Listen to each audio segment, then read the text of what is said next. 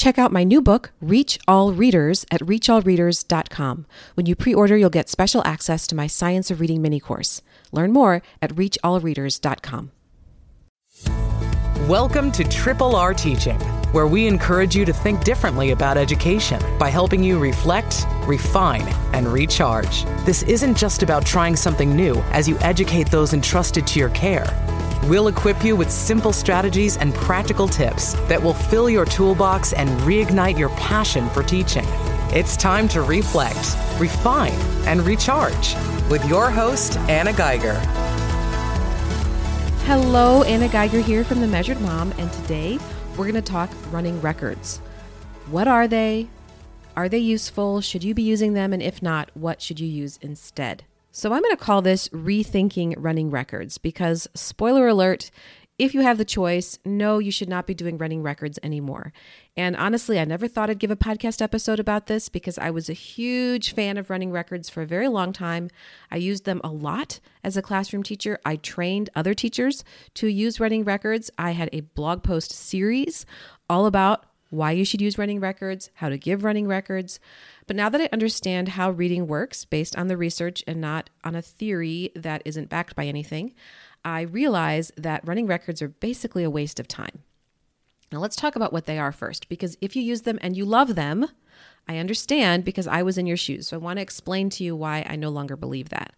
So first of all, a running record is a visual representation of a child's reading. So you have a piece of paper and you make little check marks for every word read correctly. And if a word is read incorrectly, that's called a miscue in running record language, you mark what they did. So usually it would be a line with the word they said on top and the correct word on the bottom. And then after you completed the running record, you would go back and you would analyze it for those miscues. You would see in making that error, was the child using the different cues that kids supposedly use as they read, that supposedly all of us use as they read. And there are three of them, according to this theory, MSV.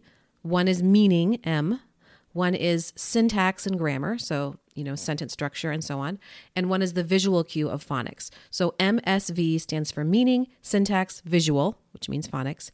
And that is part of the balanced literacy three cueing model, which is this idea that we use these three cues as we read.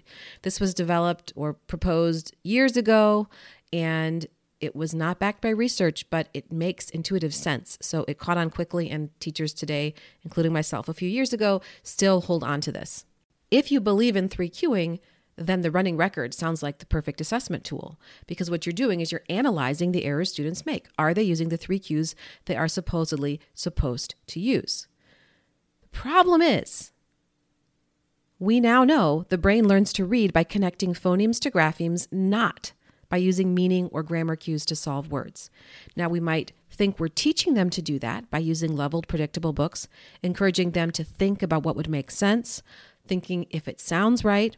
But really, things like, did that make sense? Did that sound right? Should only be used if someone has made an error and they need to go back and self-correct. But the self-correction should not be made by thinking, okay, what would make sense here? What would sound right here? The error should be corrected by going back to the word itself and reading it using phonics. So Mark Seidenberg has written a blog post related to this, and he wrote, "The best cue to a word is the word itself." And that's exactly true. If you switch from having your students, quote, read these leveled, predictable books to reading decodable books that have the phonics skills you've taught them, you will find out how much more efficient it is to solve words. But now we can call them reading, right? We don't have to call them solving anymore because they're actually reading them. I found this out myself because I had taught my oldest 5 kids to read using more of a balanced literacy approach. Of course, we had phonics because balanced literacy includes phonics, but it was not systematic or sequential. And then I switched to teaching my youngest to read using a structured approach, and we used decodable books. And wow, it made such a difference. And I remember when I was working with some kids a few years ago, unfortunately, using leveled books because I thought that's what they needed. These were struggling first grade readers. When I tried to help them, quote, read a word in a predictable book, they just couldn't figure it out. It was very laborious. So this is how it sounded. Okay, so airplanes are big. What's this word? They didn't know because they couldn't sound it out. It was way past their phonics knowledge. So then I would say, okay, what's the first letter of this word? M. What sound does M make? Okay, let's try it again. Airplanes are big. Look at the picture. What word could that be that starts with Do you see how long and tedious this is? The word was machines. And I just had to tell them the word because they weren't going to figure it out by context. They weren't going to figure it out by sounding it out. Syntax wasn't going to help them. I just had to tell it to them. Really, what our beginning readers need is books with words they actually can read because we've equipped them to read the words. And if we're giving kids text with words whose sound spelling patterns we've taught them, they won't have to use pictures or context clues, which is a good thing because they're not supposed to. On her website, Jocelyn Seymour says that if your school teaches reading using a phonics program, measuring progress with this tool, that is the running record, is a total mismatch. It just doesn't make sense. The running record is not going to give you the information you need to know because we know that to be strong readers, our beginning readers need to learn to orthographically map words. And that means they need to read the words enough times that they become automatic. So they don't have to sound out or guess. They just know the word. And how do they do that? How do they get good at orthographic mapping? By being really good at phonemic awareness and phonic decoding. So we need assessment tools that measure those things because those are the things we can teach that will help them move forward in their reading. Knowing a child's reading level, which is what a running record also is supposed to help you do, is not useful. Because what does a child's reading level tell you anyway? I always used to think that was the thing. We were supposed to move kids through the levels, but a reading level is rather arbitrary. It was designed by Fountas and Pinnell. It doesn't really tell you much. It doesn't say, well, a child at level F knows how to sound out these particular phonics patterns. It's not like that. A reading level just doesn't give you much information. So let's find out information we really need to know. Let's give our students a phonemic awareness assessment and a phonics assessment. And we should also, at some point, probably later first grade to begin, give them an oral reading fluency assessment to find out how many words per minute they can read. Those are things that are useful for us to know. I really like this quote from a blog post from Spelfabet, and she wrote that asking a speech pathologist or teacher who understands the current reading research to administer a running record is a bit like asking a modern doctor to assess the four humors. The four humors were the four bodily fluids of ancient and medieval medicine: black bile, yellow bile, phlegm, and blood, thought to influence temperament and health. They were thought to require balancing in amount and strength for good health, and surpluses or imbalances in the four humors were thought to affect not only health, but also personality. A modern doctor asked to assess the four humors would simply say, "That's not how the body works. I can't do that."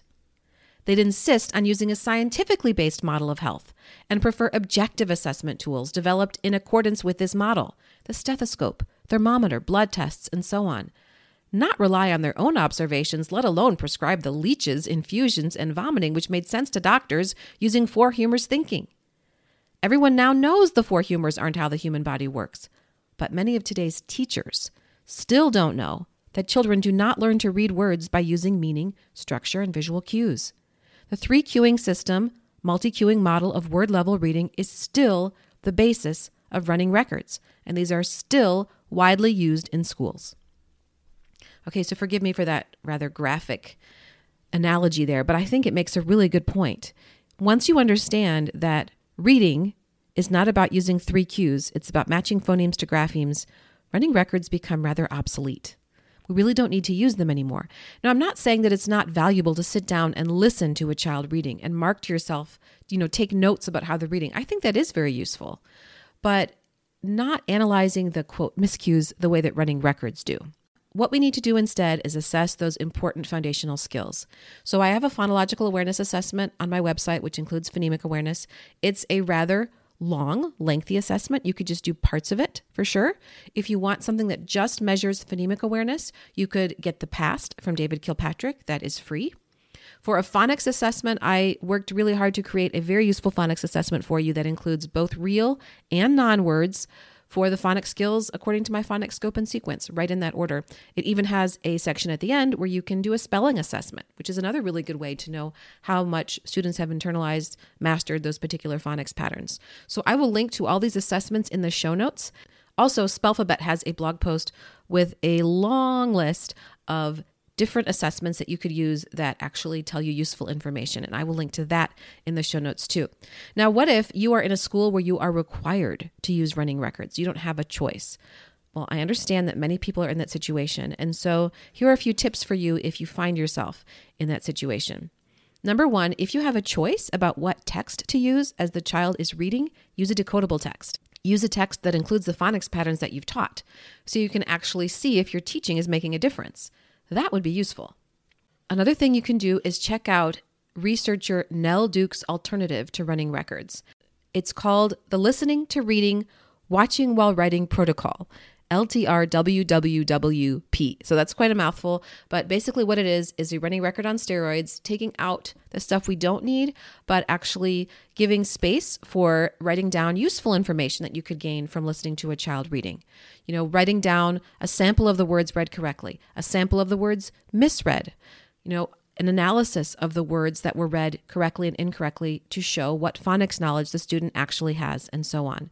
So it looks rather time-consuming and lengthy, but I could definitely see some value in it. And while I wouldn't necessarily use this to replace the more useful assessments that I've already mentioned, it would definitely be a good tool if you are required to use running records. So she has a free printable that you can print that you can use instead of the traditional running record form or in addition to, so actually to make it useful.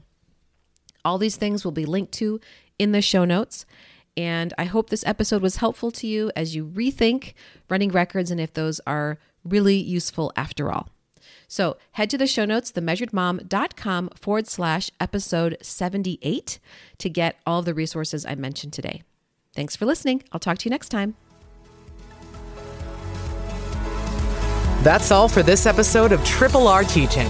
For more educational resources, visit Anna at her home base, themeasuredmom.com, and join our teaching community. We look forward to helping you reflect, refine, and recharge on the next episode of Triple R Teaching.